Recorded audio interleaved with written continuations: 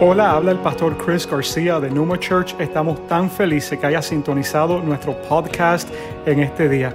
Esperamos que Dios habla a tu corazón de una forma poderosa a través del mensaje que vas a escuchar. Y amén. Vamos a darle un aplauso fuerte a nuestro Señor. Thank you, guys. Hoy estamos comenzando una nueva serie. Y esta nueva serie, como dije hace un momentico atrás, es muy importante por todo lo que estamos viviendo en estos tiempos. Y esta serie se llama Yo Escojo el Gozo. Yo Escojo Gozo. All right. Di conmigo gozo.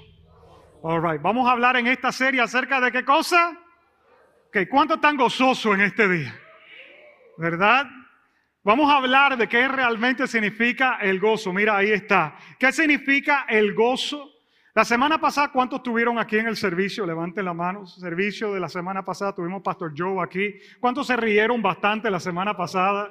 Ok, no te garantizo que te vayas a reír de la misma forma el día de hoy, porque ese hombre tiene un don. Yo me estaba viendo la grabación del servicio de la semana pasada y yo me estaba riendo en la casa como si estuviera aquí mirando el servicio.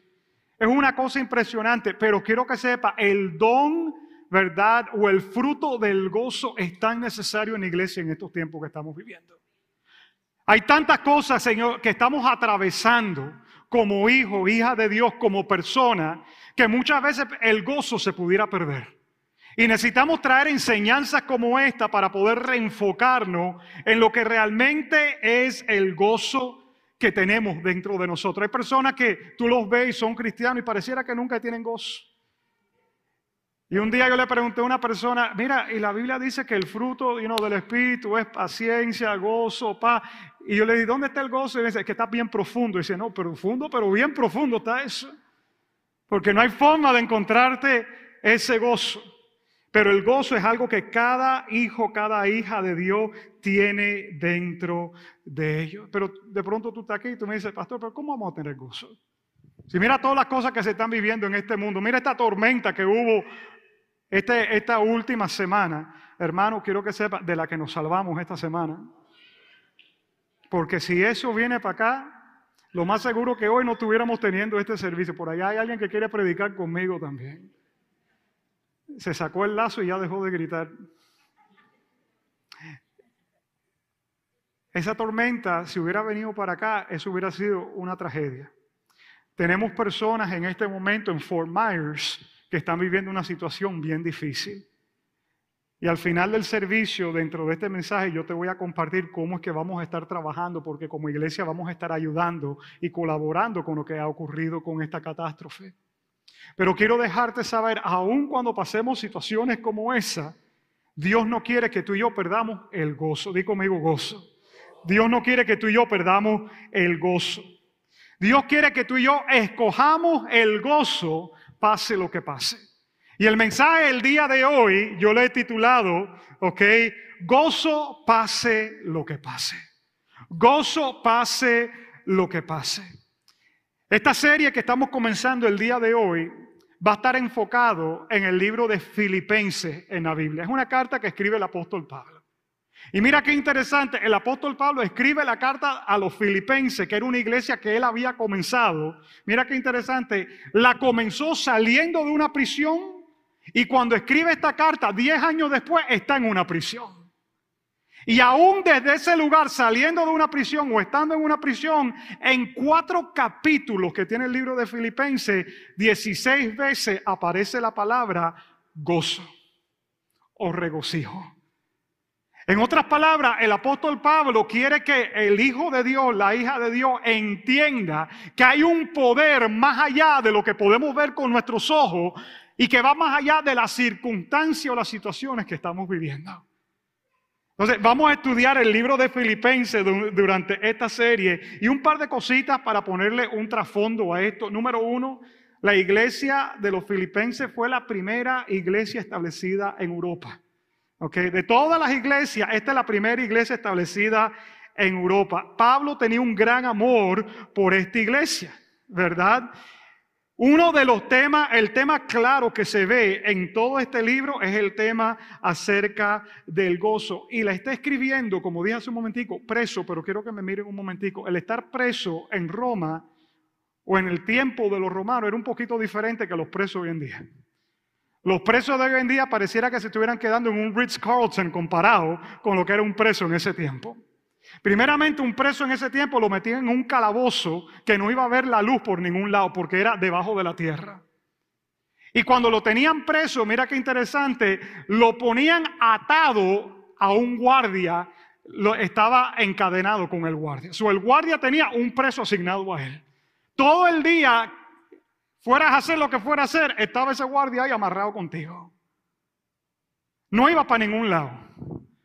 Y en medio de esa situación, Pablo comienza este libro a los filipenses. Si me acompaña a Filipenses capítulo 1, vamos a comenzar con el versículo 3. Y él dice lo siguiente, en el versículo 3, doy gracias a mi Dios siempre que me acuerdo de ustedes. Ok, aguanta un momentico aquí, porque ya esto comenzó mal para mí. ¿Cómo tú vas a estar amarrado a un guardia romano? En una prisión romana que no puedes ni sabes si es de día o de noche, no estás comiendo bien y comience diciendo, doy gracias a mi Dios. ¿Cómo es posible que en una circunstancia difícil, en una situación horrible, tú puedas darle gracias a Dios? Y de eso vamos a estar aprendiendo en esta serie. En esta serie vamos a aprender que aunque pasemos días malos, podemos tener gozo. Aunque pasemos circunstancias difíciles, y quiero dejarte saber, todos los vamos a pasar. Ay, pastor, hoy viniste en negativo, ¿y qué pasa con la buena actitud? No, es que es la realidad. Todos vamos a pasar dificultades y tiempos difíciles en este mundo. Y la pregunta es, ¿cuál va a ser la actitud nuestra cuando pasemos por ahí? ¿Cuál va a ser la postura de nosotros? Entonces Pablo continúa. Dice, doy gracias a Dios siempre que me recuerdo de ustedes o me acuerdo de ustedes. Pido siempre con gozo. ¿Pide con qué? Con gozo. En cada una de mis oraciones por todos ustedes. Por su participación en el Evangelio desde el primer día hasta ahora. Estoy convencido precisamente de esto. Él está convencido de algo. Y ese convencimiento es el que le permita a él tener gozo en medio de las circunstancias cuando él ora por esta gente de la iglesia filipense. ¿Y cuál es el convencimiento de él? Mira cuál es. Que el que comenzó en ustedes la buena obra, la perfeccionará hasta el día de Cristo Jesús. Él está convencido que Dios está obrando en medio de cada situación que nosotros vivimos. En medio de cada adversidad, en medio de cada problema, en medio de cada huracán. Hay un Dios que está operando. Y en esta serie te vamos a tratar de ayudar a que puedas encontrar a Dios detrás de esas situaciones. Hoy en día vivimos en un mundo que todos estamos buscando alegría o felicidad. Es más, hay una película que se llama In Pursuit of Happiness. ¿Alguien vio esa película, In Pursuit of Happiness, de Will Smith? Buscando la felicidad. Pero la felicidad y el gozo son dos cosas completamente diferentes. Es más, muchos de los que están aquí vinieron a este país buscando ¿qué cosa? La felicidad.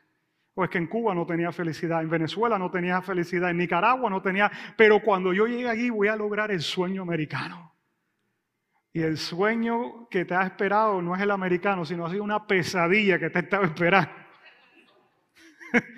Has estado ahí en la esquina esperando y te cayó arriba y tú dices, ¿y esto qué cosa es? Pero espérate, si yo aquí no veo ni la familia, me voy de la casa a las 6 de la mañana, llego a las 7 de la noche para el otro día comenzar la misma aventura otra vez. Llego a la iglesia de milagro porque me dieron el domingo y solamente una vez me lo dieron. Pero yo estoy aquí buscando el sueño americano. Y quiero decirte, mientras que tú sigas buscando el sueño americano y la felicidad, te tengo noticia. Que se te va a hacer más difícil cada vez.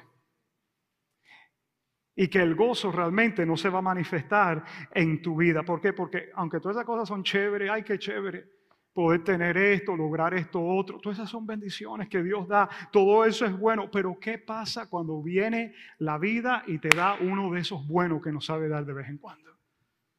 ¿Tú sabes lo que pasa? Entonces se nos desmorona nuestro mundo y se desmorona nuestra fe. Porque entonces decimos, ¿y Dios no es bueno? Y si Dios es bueno, ¿por qué está dejando que esto pase? Algunos nos hemos preguntado eso en algún momento. Yo sé, sí que se lo hemos preguntado. Si Dios es bueno, ¿por qué permite que malas cosas le pasen a gente buena? ¿Por qué permite una tormenta como esta? ¿Por qué pasa todas estas cosas? Quiero decirte que hay algo mucho más grande que la felicidad y es el gozo. Hay algo más profundo que la alegría y es el gozo. Te voy a dar una comparación entre las dos para que puedas entender. Porque muchas personas escuchan gozo y es como si fuera algo abstracto. Que tú dices, bueno, ¿y eso qué es? ¿Y cómo es? No lo entiendo. Yo pensaba que era alegría, yo pensaba que era felicidad, pero ahora usted está diciendo que son dos cosas diferentes. Te voy a decir, por ejemplo, la alegría es algo externo, la felicidad es algo externo, pero el gozo es algo interno. Son dos cosas completamente diferentes. La felicidad o la alegría es algo externo. ¿Qué significa? Que de acuerdo a cómo las cosas estén afuera de ti, tú vas a estar bien. Si hoy salió el sol, pues qué lindo, pues vivo en Miami. Pero hoy no salió el sol y está nublado. Ay, mejor me quedo en la casa. Vamos a dormir porque hoy el día está... ¿Cuántos cuando se levantaron hoy estaba nubladito? Dijeron, ay, qué rica está. Es más, la sábana se sentía más fría. La almohada. ¿Alguno de ustedes acomoda la almohada en la noche para sentirla? Oye, no mientan que están en la iglesia. Y a algunos se les pegaron la sábana y están mirándome ahora ustedes desde la casa. Yo estoy aquí desde las 7:40 de la mañana y tú me estás mirando ahí desde la casa. ¿Por qué? Porque el día está nublado, entonces hoy yo me siento down. Pastor, yo me siento down porque el día está gloomy, está apagado, entonces yo estoy medio apagado. Entonces dejamos que lo externo determine lo interno. Y eso no es así. Si eso fuera así, hermano, quisiera decirte que el apóstol Pablo entonces nunca hubiera escrito nada de estas cosas que nos escribió. Porque si alguien tenía autoridad para escribir de la diferencia entre la felicidad y el gozo, era este hombre. Por eso es que vamos a estudiar este libro. En 2 de Corintios 11, eso es una tarea que te voy a tirar ahí. Léete el capítulo 2 de Corintios 11. Eso es de tarea para esta noche antes que te acuestes. All right. En ese capítulo, el apóstol Pablo empieza a escribir todas las cosas que le han sucedido a él. Y cuando él empieza a dar un listado de las cosas que ha vivido, yo digo, eso no se parece nada al cristianismo que yo vivo. Porque eso es súper difícil, todo lo que vivió ahí. Por ejemplo, Jesús, cuando iba a ir a la cruz, recibió 39 latigazos en la espalda. Y esos latigazos dejaron a Jesús, bueno, yo no sé ni cómo Jesús pudo cargar la cruz después de los latigazos esos que le metieron. Pero mira esto, Pablo dice, los 39 latigazos me lo han dado 5 veces. ¿Sabe lo que eso significa? Que cuando se estaba recuperando de los últimos que le habían dado, ya le estaban dando una nueva paliza ya. Y tú dices, wow, eso está difícil. Dice que le dieron con varas también. Dice que naufragó. Tú puedes leer esa historia en el libro de los Hechos. Naufraga. Y dice que cuando naufraga pasa una noche y un día en el mar agarrado a una tabla tratando de sobrevivir. ¿Tú te imaginas el apóstol Pablo en esa condición? Con frío. Llega a una isla.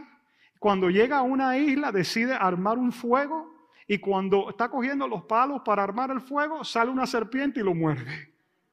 Si tú fueras cubano y te encuentras con Pablo, dices, este está salado. Eso fue lo que tú dijeras. Oye, este salió de aquella y se metió. Es más, es lo que pensaron la gente en ese momento. Dijeron, este se escapó del mar, pero los dioses, mira la conclusión de ellos, los dioses no lo quieren vivo porque algo tiene que haber hecho. En otras palabras, para los ojos eternos decían, este tiene una mala suerte increíble. Y ese es el apóstol Pablo que en medio de todas esas circunstancias nos está hablando acerca de qué cosa, de gozarnos. Y no dejar que las cosas determinen cómo nos sentimos. Entonces en 2 de Corintios 4, vamos a salir un momentico de Filipenses y ahora regresamos ahí. 2 de Corintios 4, 16 al 18, él dice esto. Por lo tanto, no desfallecemos. Antes bien, aunque nuestro hombre exterior vaya decayendo. ¿Qué es lo que dice del hombre exterior? Va decayendo. Las cosas externas nos van afectando.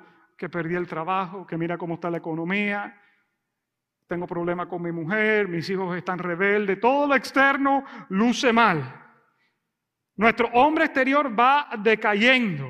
Sin embargo, nuestro hombre interior se renueva de día en día. En otras palabras, aunque afuera está pasando esto, hay una dinámica que está ocurriendo aquí adentro.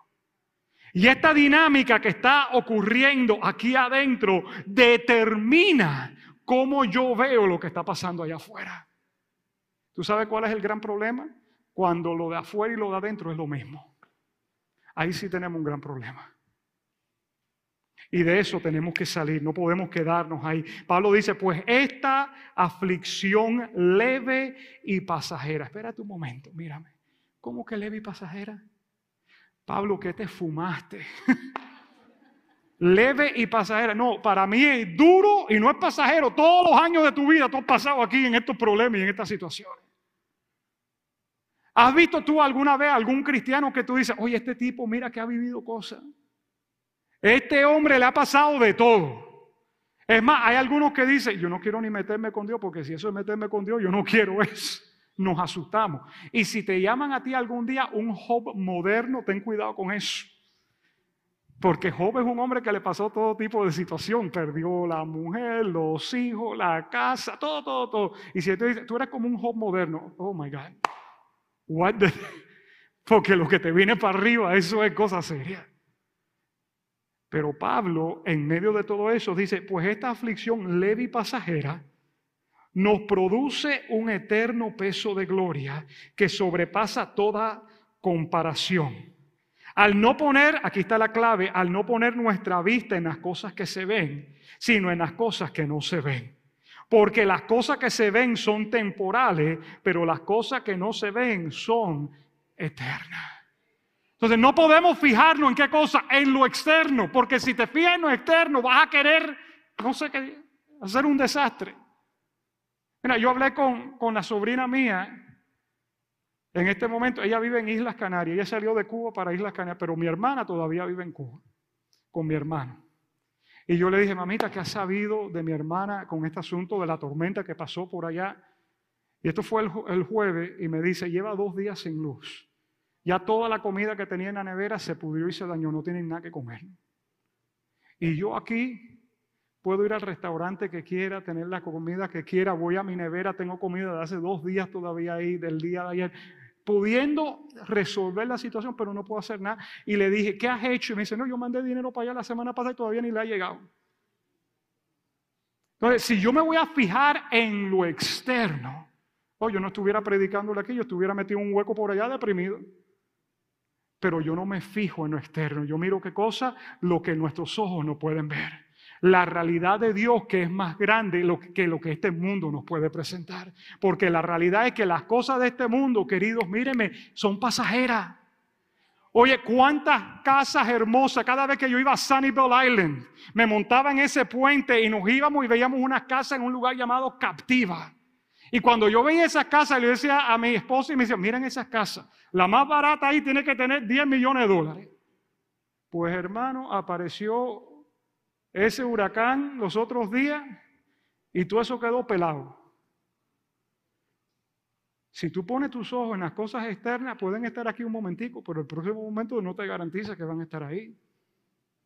Entonces, ¿qué tenemos que hacer nosotros? Poner nuestro gozo y nuestra felicidad en algo mayor, en algo más grande. Que eso me lleva al segundo punto. ¿Cuál es el segundo punto? La felicidad es basada en la circunstancia, el gozo es basado en Cristo. La felicidad es basado en las circunstancias. ¿Qué significa eso? La circunstancia no depende de ti. Si tienes suerte, si te salen bien las cosas. Es más, la palabra para feliz, escúchame bien, en latín es la palabra circunstancia. ¿Y sabe de dónde sale? Míreme para acá, de la palabra circunferencia. En otras palabras, tu circunferencia o tu círculo determina dónde tú estás parado. Circunstancia, dónde estás standing, cuál es tu estancia.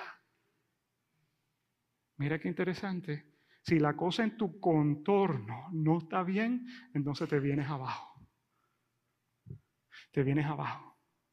Cuando las cosas en tus circunstancias no están bien. Pero el gozo no es basado en las circunstancias, es basado en Cristo. Y es basada en la victoria que el Hijo de Dios tiene a través de Cristo Jesús. Que la Biblia dice que tú y yo somos más que vencedores en Cristo Jesús. Y la Biblia dice, ¿quién nos podrá separar del amor de Dios? Ni lo alto, ni lo profundo, ni ángeles, ni potestades. En otras palabras, hay una seguridad en tu corazón, querido, querida, que pase lo que pase. Tu posición en Cristo es lo que determina el resto de las cosas en tu vida. Por eso tú puedes estar por ahí y Pablo parecer un loquito en medio de todo lo que le estaba pasando. Si alguien entrevista a Pablo hoy en día dijera, ese tipo está loco, hay que darle pastillas, hay que meterlo en un manicomio, pero aquí estamos tú y yo leyendo a Pablo hoy. ¿Por qué? Porque su vida era diferente. Y ¿sabes qué? Yo quiero vivir así también. Yo quiero seguir a gente como esta. Filipenses 4:11, mira lo que dice. La segunda parte del versículo. Bueno, dice aquí, no hable porque tenga escasez, pues he aprendido a contentarme cualquiera sea mi situación. Cualquiera que sea tu situación, ¿qué es lo que aprendió él? A contentarse, a estar feliz. Entonces, la tercera comparación entre lo que es la felicidad y el gozo. La felicidad sucede por casualidad. El gozo sucede por elección.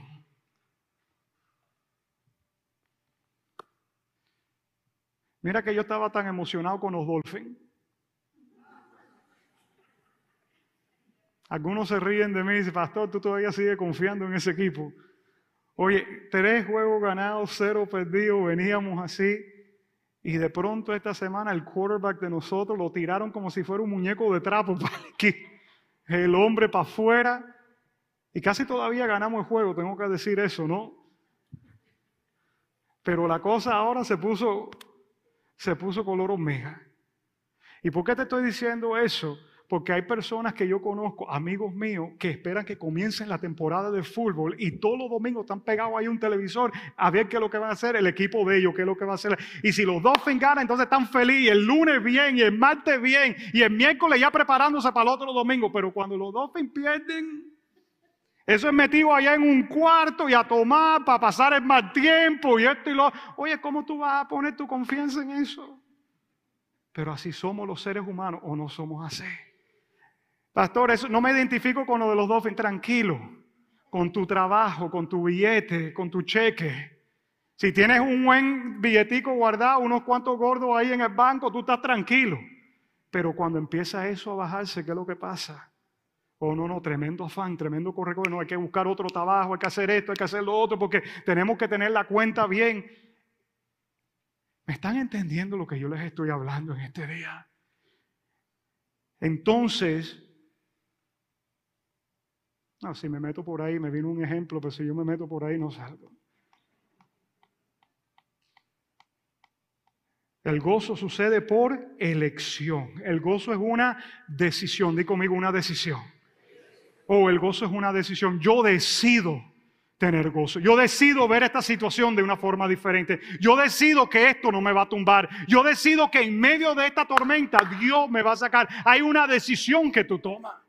Hay una decisión, hay una elección que tú tienes. Ojo lo que te voy a decir, esto es muy importante. Tienes que tener cuidado que esas cosas que tú no puedes controlar te terminen controlando. Las cosas que tú no puedes controlar es imposible que te controlen a ti, pues tú no las puedes controlar. ¿Qué significa eso? Que te estás montando en una montaña rusa con los ojos tapados y tú no sabes para dónde va eso. Hay otra forma de hacer las cosas. Y la palabra de Dios establece eso. Deuteronomio 30, versículo 19.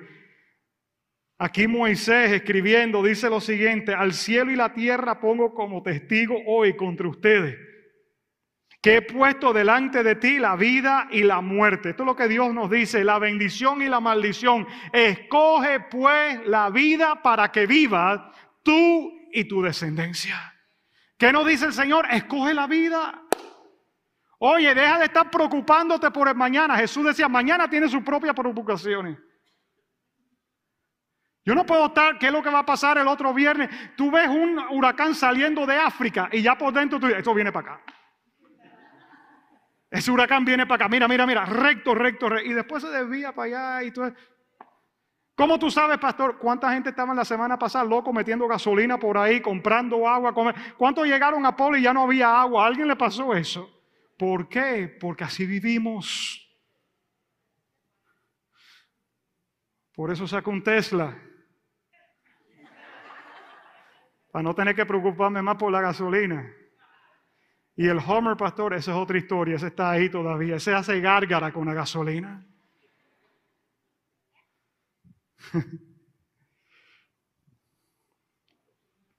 Yo escojo gozo. Yo escojo el gozo. Y en los minutos que me queda, déjame predicarte porque no te he predicado todavía. Te estaba hablando de la diferencia entre la felicidad y el gozo. Pero quiero predicarte unos minuticos aquí antes que te vayas para que tú digas, wow, me predicaron el día de hoy. Filipenses 1, 9 al 11, Pablo dice, de vuelta a Filipenses, le pido a Dios que el amor de ustedes desborde cada vez más. ¿Qué le pide? Que el amor desborde.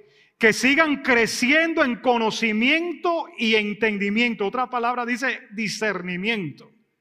Quiero que entiendan lo que realmente importa. Mírenme, esto es lo que yo quiero que ustedes aprendan con esto que les voy a predicar. ¿Qué cosa? Lo que realmente importa. Porque pareciera que muchas veces estamos prestando la atención a cosas que realmente no importan tanto. A fin de que lleven una vida pura e intachable hasta el día que Cristo vuelva, que estén siempre llenos del fruto de la salvación. Dios quiere que tú estés lleno de ¿qué? Del fruto de la salvación, que haya fruto en tu vida de la decisión que tú hiciste por Cristo. En otras palabras, mírame, que madures.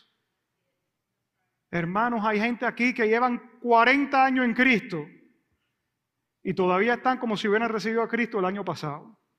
¿Cuántos tienen infantes en su casa? Niñitos, menos de un año, chiquito. Sí, un añito, chiquito, ¿verdad? Algunos de ustedes, 2 años, vamos a hacer una subasta aquí. 1 o 2 años. Oye, ¿verdad que son chéveres cuando están en esa edad? Oye, todo lo que ellos hacen es tan cute, tan chévere. Cuando tú lo ves chiquitico, yo me acuerdo mis chiquiticos cuando eran así, me acuerdo aún hasta cuando hacían popó, yo decía, how cute. Mira qué lindo. Cuando le sacaba los gasecitos, ay qué lindo, está sacando los gasecitos. Entonces, todo eso se permite a esa edad. Cuando están aprendiendo a caminar, cogían las cosas, la tiraban, el control del televisor para el piso, hecho pedazo, el teléfono también, porque agarraban y tiraban, porque eran chiquitos y se permitía porque eran inmaduros. Pero hoy en día que tienen 15 años, 14 años, le puedo decir lo que estoy pensando. Ya el popó no es cute. Ya cuando se tiran un gasecito, aquí le forma una bronca. ¿Cómo tú hiciste eso? Tú eres un descarado y esto y no, pero cuando tenía 3 meses, ay, mira, le salen los gasecitos. ¿Por qué te estoy diciendo esto? Porque si tú tienes 20 años en el Señor y todavía te están sacando los gasecitos así, hay un problema. No está muy cute lo que está pasando. Hay que madurar. Dile que está al lado tuyo, hay que madurar. O dile aunque no lo conozca, papá, madura. Eso, es que algunos no conocen al que está al lado y no se quieren. Tú estás repitiendo lo que el pastor te está diciendo que tú digas, así que tú no vas a meterte en problemas en este momento. Así que en este capítulo de Filipenses 1, Pablo comparte cuál es cuál es el secreto para el gozo que él tiene. ¿Cuál es el secreto? Apúntate esto, aquí va. Son 3 cosas que él comparte. Número 1, deja de preguntar por qué.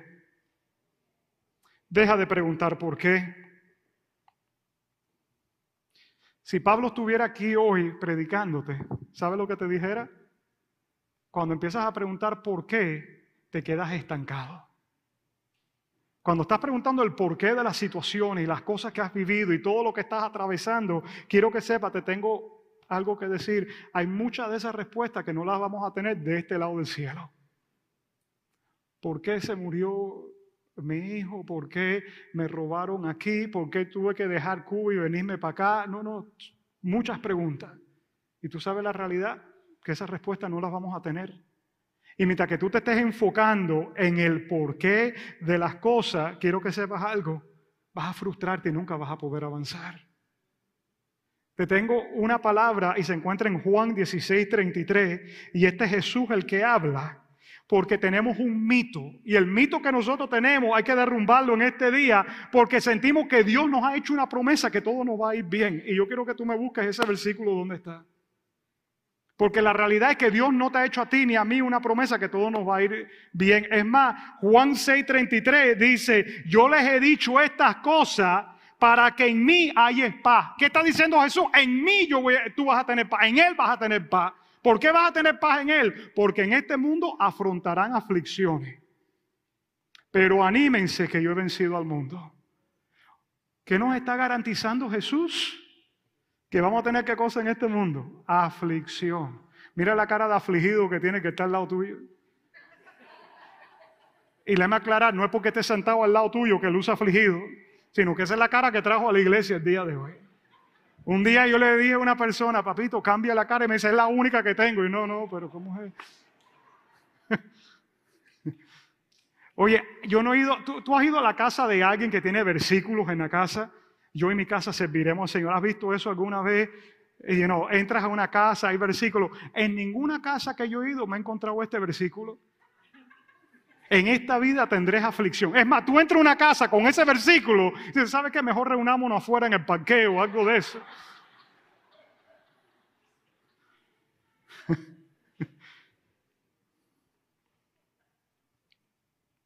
En tus problemas y en tu aflicción tienes que superarla. You got to rise above your problem. You got to rise above. Tienes que ir por encima de esa situación. Filipenses 1:12. Pablo nos da una palabra aquí, dice, hermanos, quiero que sepan que en realidad lo que me ha pasado, ¿qué te ha pasado? Oh, me ha pasado de todo. Naufragado, me han golpeado, me han dejado por muerto, me han tirado piedra, toda esta cosa. En realidad lo que me ha pasado, aquí viene, ha contribuido al avance del Evangelio. Ahora yo entiendo que algunas de las cosas que me han pasado, Dios va a usar esa situación para llevar a cabo su voluntad. Y aquí Pablo dice, yo estoy predicando, ha contribuido al avance del Evangelio. Así que te tengo una propuesta. Y esa propuesta es la siguiente. Deja de estar preguntando por qué hasta que llegues al cielo. Yo espero que cuando lleguemos al cielo haya una sesión de preguntas y respuestas. Yo estoy esperando a question and answer session. Yo voy a estar ahí sentado en primera fila. Porque yo tengo muchas preguntas. ¿Alguien que tenga muchas preguntas de cosas que han pasado en este mundo? Yo tengo unas cuantas preguntas. Se me vienen preguntas a la mente. Es más, hay gente del cielo que yo quiero entrevistar también. Yo quiero entrevistar a Adán. Y sí, brother, tremendo problema en que tú nos metiste a todos nosotros. Man. ¿Cómo tú hiciste eso? Man? Yo quiero entrevistar a Noé. ¿Por qué tú quieres entrevistar a Noé? Porque Noé tenía la oportunidad que ninguno de aquí hemos tenido en toda nuestra vida. ¿Sabes qué oportunidad tenía Noé? Cuando estaban entrando todos los animales en pares al arca. Iban entrando de dos en dos. Ahí Noé parado allá afuera y venían 2 cucarachas caminando. Y Noé tenía la oportunidad de haber hecho, tú no entras aquí, te quedas allá afuera. Pero Noé no hizo eso, dejó que la cucaracha entrara para allá adentro y el cucaracho también. Y el día de hoy, yo no quiero ver ni una cosa de esa en pintura. Y yo quiero preguntarle, Noé, ¿por qué tú no hiciste tu trabajo ese día? Hay preguntas que nunca vamos a saber de este lado del cielo. Entonces, en vez de preguntar por qué, segundo punto, comienza a preguntar qué. What? ¿Qué tú quieres que yo haga, Señor?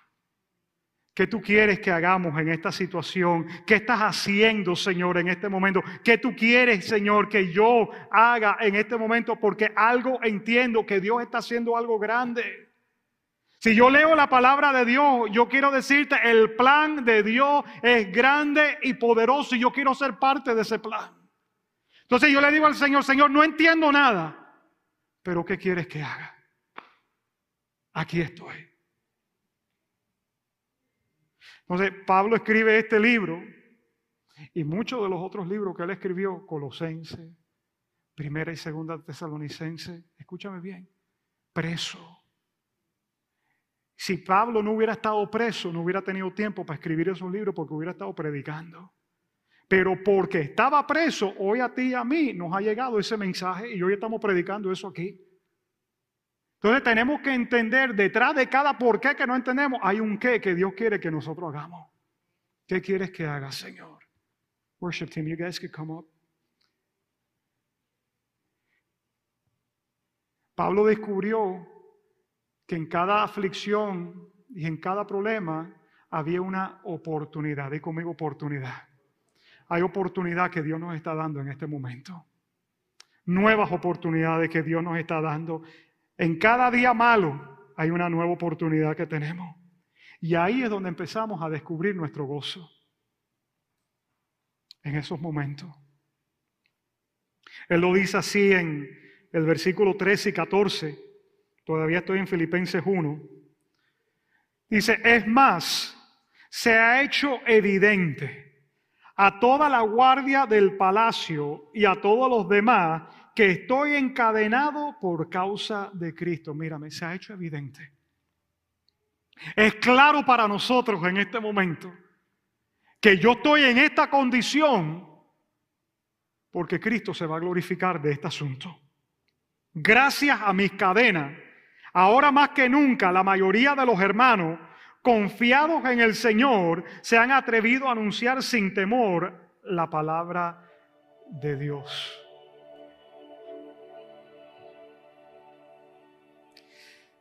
Pablo dice, se ha hecho evidente que este soldado que está aquí al lado mío, encadenado junto conmigo, tarde o temprano va a reconocer a Cristo como su Salvador, porque no dejo de predicarle. Y este que está aquí le va a compartir a esto. Y la Biblia dice que el palacio entero, donde estaba preso, entendía que él estaba preso ahí por un motivo. ¿Qué es lo que había pasado? Se iba regando la voz. Pablo, en vez de meterse allí en una esquina a llorar, como de pronto yo estuviera, o diciéndole, Señor, ¿por qué? Pablo le tiraron limones y decidió hacer limonada. Cuando a ti te tiren limones, recoge todos esos limones y haz limonada. Eso es lo que mi esposa hace cuando vamos a un restaurante. Ella pide agua y dice, y me traen bastante limón. Y yo digo, mi amor, ¿y eso qué cosa es? Tú lo que no quieres pagar por una limonada y tú vas a hacer tu propia limonada aquí en la mesa. Mi esposa, tú le tiras limones y yo te voy a hacer una limonada. Es más, yo aprendí de ella, alguna vez ella chupa el limón y yo decía, pero ¿cómo tú vas a hacer eso? Un tal azúcar a esa cosa. Romanos 8, 28 dice, y sabemos, di conmigo sabemos, que Dios hace que todas las cosas, di conmigo todas las cosas, cooperen para el bien de quienes lo aman y son llamados según el propósito que Él tiene para ellos. Sabemos. ¿Cómo sabemos? Mírame, porque lo hemos visto antes. Hemos visto cómo Dios ha actuado anteriormente. Yo llevo ya 25 años sirviendo al Señor. Y yo he visto a Dios obrar en los casos más difíciles. Algunos están aquí sentados al frente mío. Y en situaciones que uno dice, yo ni sé qué va a pasar aquí. Pero aquí la palabra de Dios es clara cuando dice, y sabemos. ¿Por qué tú te preocupas si tú sabes que tarde o temprano el Señor se va a salir con la suya? Es como el Chapulín Colorado cuando dice, ¿cómo decía el Chapulín Colorado? No contaba con mi astucia. Claro que le iba a aparecer ahí, chico, que chapulín. Y el Señor dice, ¿no contabas con mi astucia? Yo lo iba a hacer. Así que todas las cosas, di conmigo todas las cosas. ¿Cuántos han vivido cosas buenas este año? Levanten la mano. ¿Cuántos han vivido cosas difíciles este año? Levanten la mano. ¿Cuántos están pasando una prueba en este momento? Levanten la mano. Ok, todas las cosas cooperan para el bien de quienes los ama y son llamados según su propósito. Y el último principio que Pablo comparte, deja de preguntar por qué, pregunta qué quieres que haga. Y el tercer principio, vuelve a enfocarte en lo que realmente importa. Vuelve a enfocarte, porque nos desenfocamos. Ayer mi hijo estaba en un partido de baloncesto y uno de los muchachos del equipo metió un tiro de tres, y cuando metió el tiro de tres iba corriendo por la cancha así. Y dice, ¿qué hace este, man? Y al final le dije, ven acá, ¿qué tú estabas haciendo? Y dice, no, that my focus was on the rim, and that's why I made the three. Y digo, wow. Yo por dentro eso lo voy a usar mañana cuando esté predicando. Entonces yo le voy a enseñar a mi iglesia que haga así. ¿Qué significa eso? Tú te vas a reenfocar. Porque perdemos el enfoque. Perdemos el enfoque en todas estas cosas. Entonces nos vamos a reenfocar ¿en qué? En lo que realmente importa. Y la pregunta es, ¿qué es lo que importa? ¿Tú sabes qué es lo que importa? Pregúntale, por ejemplo, a alguien que le han dado un mes para vivir. Para que tú veas lo que realmente importa. Yo he estado con muchas personas en esos últimos momentos de su vida. Y tú sabes que la conversación de ellos es muy diferente a la conversación de nosotros aquí hoy. Esa persona, cuando está en esos últimos momentos, no te dice, el garaje que no lo ha arreglado, ese garaje está patas para arriba. No, en ese momento el garaje no importa. Ay, las vacaciones a Hawái que me quería hacer y las vacaciones, no, eso no importa tampoco. El carro que iba a salir, y mira, iba a salir el modelo y yo estaba esperando, no, eso tampoco importa. Habla con una persona que está en sus últimas horas para que tú realmente sepas lo que importa. ¿Cuáles son esas cosas que tú dices, esto es lo importante? Normalmente es qué cosas, la familia, los hijos, la esposa, la gente allegada. Tú ahí no dices, ¿cómo están mis estados de cuenta? ¿Qué estado de cuenta ni estado de cuenta? ¿Qué títulos, ni posición, ni nada de eso importa? Pablo está diciendo aquí, si quieres saber el secreto a sobrellevar un día malo, enfócate en aquello que realmente importa. Y Pablo, como se encontraba en esta situación, ya estoy terminando, está preso, lleva 10 años sin predicar en esta iglesia que él fue el que la estableció. Y le dicen, Pablo, ¿sabe que en lo que tú has estado preso y no has regresado, se han levantado otros pastores ahí que están predicando otras cosas? Están diciendo cosas, hasta de ti están hablando mal. Tú sabes que hay personas que cuando tú estás en una mala situación te tratan de meter cizaña. ¿Te ha pasado eso en algún momento? Y eso le tratan de hacer a Pablo aquí. Y mira lo que Pablo hace en el versículo 15 al 18 de Filipenses 1. Y dice así, es cierto que algunos predican acerca de Cristo por celo y rivalidad, pero otros lo hacen con intenciones puras. Estos últimos predican porque me aman, pues saben que fui designado para defender la buena noticia. Los otros, los que lo hacen por celo y rivalidad, no tienen intenciones puras cuando predican a Cristo. Lo hacen con ambición egoísta, no con sinceridad, sino con el propósito, dice aquí, sino con el propósito que las cadenas me resulten más dolorosas. Pero mira lo que él dice aquí. Pero eso no importa. Eso no importa. En otras palabras, Pablo está diciendo, so what? ¿Qué importa eso? Me voy a enfocar en lo que realmente importa. Sean falsas o genuinas sus intenciones, el mensaje acerca de Cristo se predica de todas maneras. De modo que me gozo y seguiré gozándome. Aquí Pablo dio la estrategia, mira, hagan lo que hagan y eso de qué importa.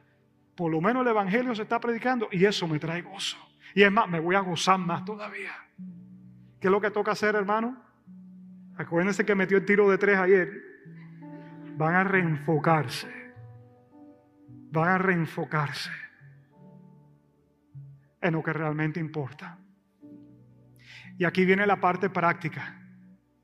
Esta semana, este próximo sábado que viene, tenemos nuestro Serve Day. ¿Qué es lo que es el Serve Day, pastor? Ese es un día que elegimos una vez al año para salir con diferentes organizaciones en esta ciudad y diferentes oportunidades para servir a esta ciudad de Miami. El primer sábado del mes nosotros tenemos salidas misioneras de alcance y vamos trabajándolo con diferentes gente. Pero este próximo sábado que viene tenemos nuestro día de servicio a la ciudad de Miami. ¿Qué significa eso, pastor? Que en este momento hay 14 diferentes iniciativas que vamos a estar desarrollando. Aquí yo tengo un papel de todas esas, pero no te las voy a leer. Pero al final, cuando tú salgas, allá afuera hay unas carpas blancas y tenemos una feria de Serve Day. ¿Qué significa? Que el día de hoy tú puedes escoger venir aquí el próximo sábado a las 8:30 de la mañana y ir a uno de estos lugares que están aquí y marcar una diferencia a través de tu vida. Y pastor, ¿qué significa eso y qué tiene que ver con reenfocarme? La realidad es que el enemigo ha querido sacarte a ti de tu propósito, pero cuando tú te reenfocas en aquello para lo cual Dios te puso aquí en esta vida, hay un gozo que se levanta en ti, que las circunstancias de pronto no cambie, pero hay algo profundo aquí adentro que empieza a ocurrir. Tú quieres ver a alguien prenderse en fuego, no le quitas el problema, reenfócalo en el propósito que Dios tiene con su vida. Reenfócalo en el propósito que Dios tiene con su vida. La semana que viene, pastor, ¿qué tengo que hacer? Inscríbete allá afuera en una de esas actividades. Mira, se van a ir a casa de viejitos, que algunos de esos han sido tirados ahí, los familiares ni les visita. Tú te vas a poder sentar, leerle la palabra, compartir con él. Si sabes tocar guitarra, tócale una canción, cántale algo. Vamos a ir a la estación de policía de aquí de Hamex, a la de bomberos aquí, a llevarle almuerzo a los bomberos, a los policías. Ellos quieren que oremos por nosotros. Todo esto lo hemos ido trabajando durante todos estos meses.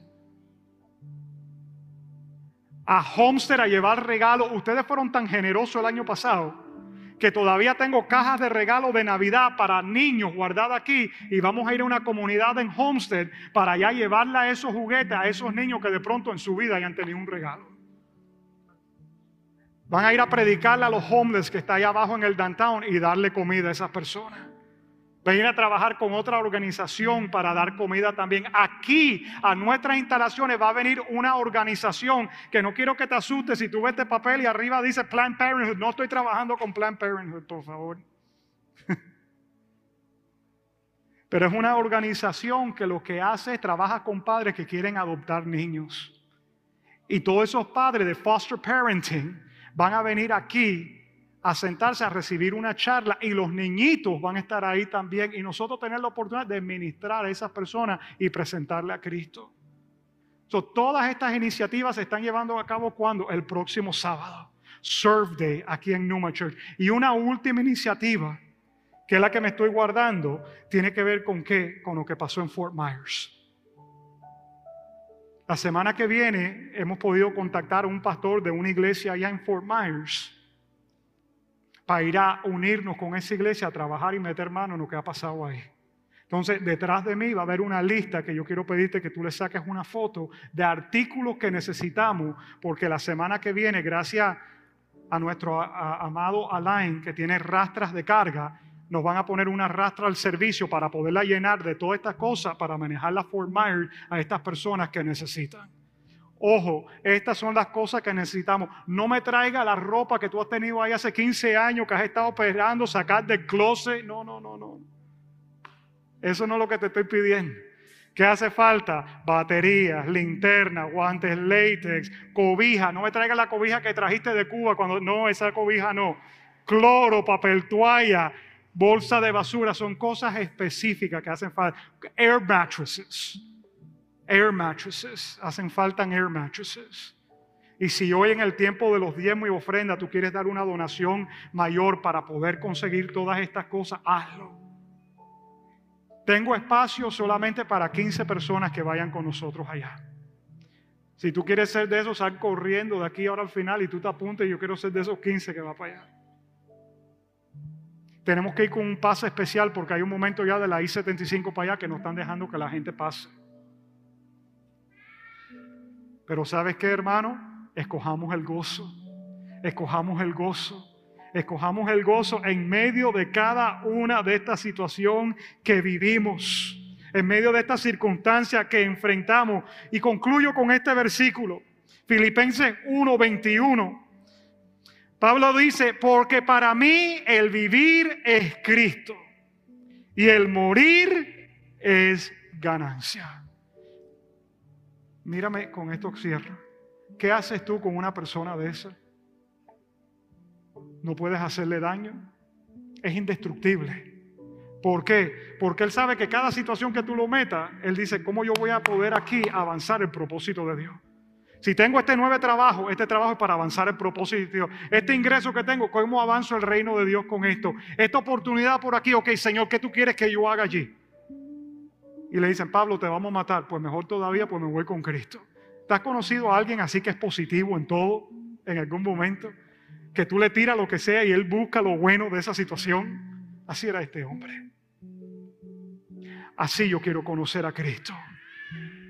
Yo quiero conocer a Cristo y yo quiero que tú conozcas a Cristo de una forma tal que venga la adversidad que venga, tú puedas estar confiado y tener gozo en tu corazón.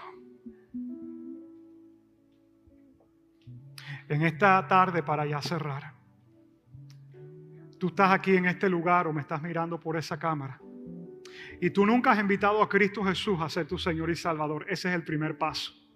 Tú tienes que comenzar invitando a Cristo a tu vida porque Él es el único que puede limpiar tus pecados y Él es el único que te puede acercar a una relación con Dios para que tú puedas ser un hijo, una hija de Dios. Mírenme un segundo. Jesús se le acercaba a las personas y a los discípulos y decía, sígueme. Sígueme. Y se volteaba y empezaba a caminar.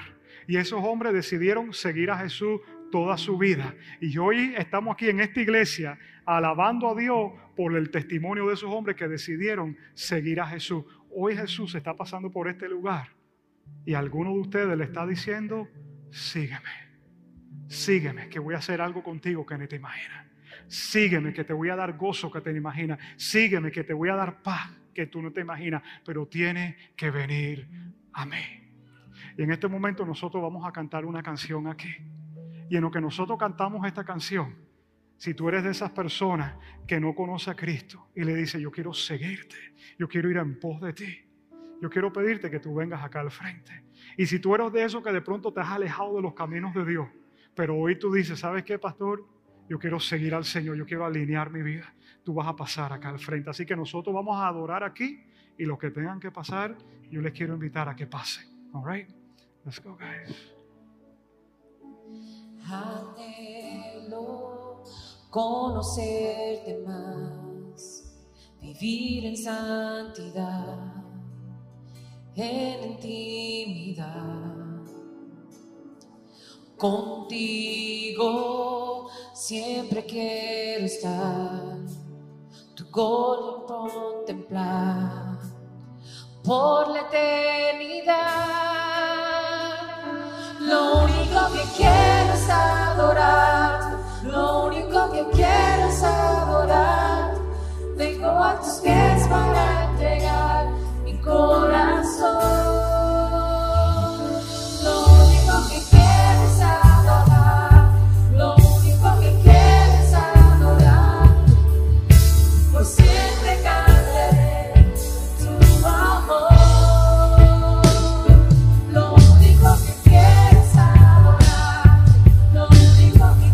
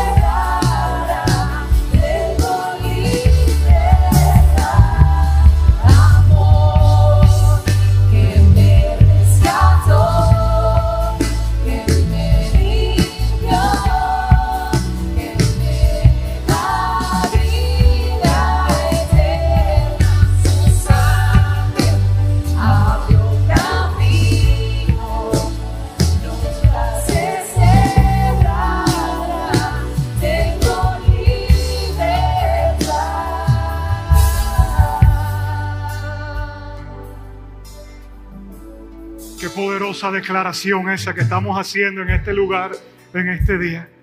La presencia de Dios está aquí en este lugar, en esta tarde. Y Él quiere hacer algo poderoso en el corazón de esta iglesia. Este mensaje que hemos predicado hoy, Dios quiere llevarlo profundo a tu corazón. Y de pronto a ti te dé pena o te dé vergüenza pasar aquí al frente y decir: pastor, pasar al frente de toda la iglesia, ¿qué van a pensar de mí y toda esta gente? Pero ahí donde tú estás, hay algo que está pasando en tu corazón. Tú sientes que el corazón se te va a salir del pecho. Quiero decirte, ese es el Espíritu Santo de Dios que está tocando tu vida. Y ahí donde tú estás, yo quiero darte la oportunidad que tú respondas. Que tú respondas a lo que el Señor quiere hacer contigo. Y si ahí donde tú estás en este día hoy, tú dices: ¿sabes qué, pastor? Yo quiero tomar esta decisión. Yo quiero invitar a Cristo a mi corazón. Yo quiero que tú cierres tus ojos ahí donde estás. Y de todo corazón, tú le digas al Señor: Padre, en este día, yo te doy gracias. Porque tú quieres entrar a una relación conmigo. Y te pido perdón, Señor, si he estado distraído con las otras cosas. Pero en este día, yo enfoco mi mirada sobre ti. Y Jesús, yo quiero tomar la decisión de invitarte a mi corazón para que seas mi Señor y mi Salvador. Yo sé que me estás invitando a seguirte y yo te quiero seguir todos los días de mi vida.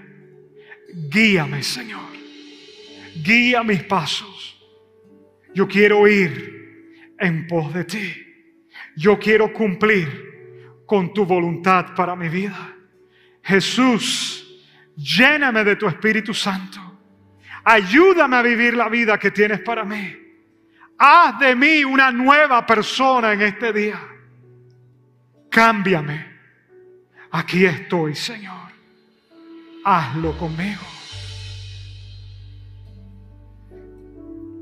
Y quiero hacer una oración general en este momento sobre todos aquellos que estén pasando circunstancias difíciles.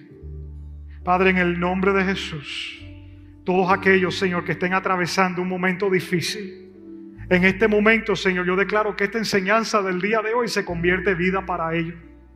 Que ellos no se enfoquen, Señor, en lo que está alrededor de ellos, sino que se enfoquen en lo que está ocurriendo dentro de ellos. Que tú reinas en su vida y que tú vas a hacer sentido de todas las cosas que están alrededor, Señor. Padre, yo declaro que tú pones gozo y tú pones paz en sus corazones.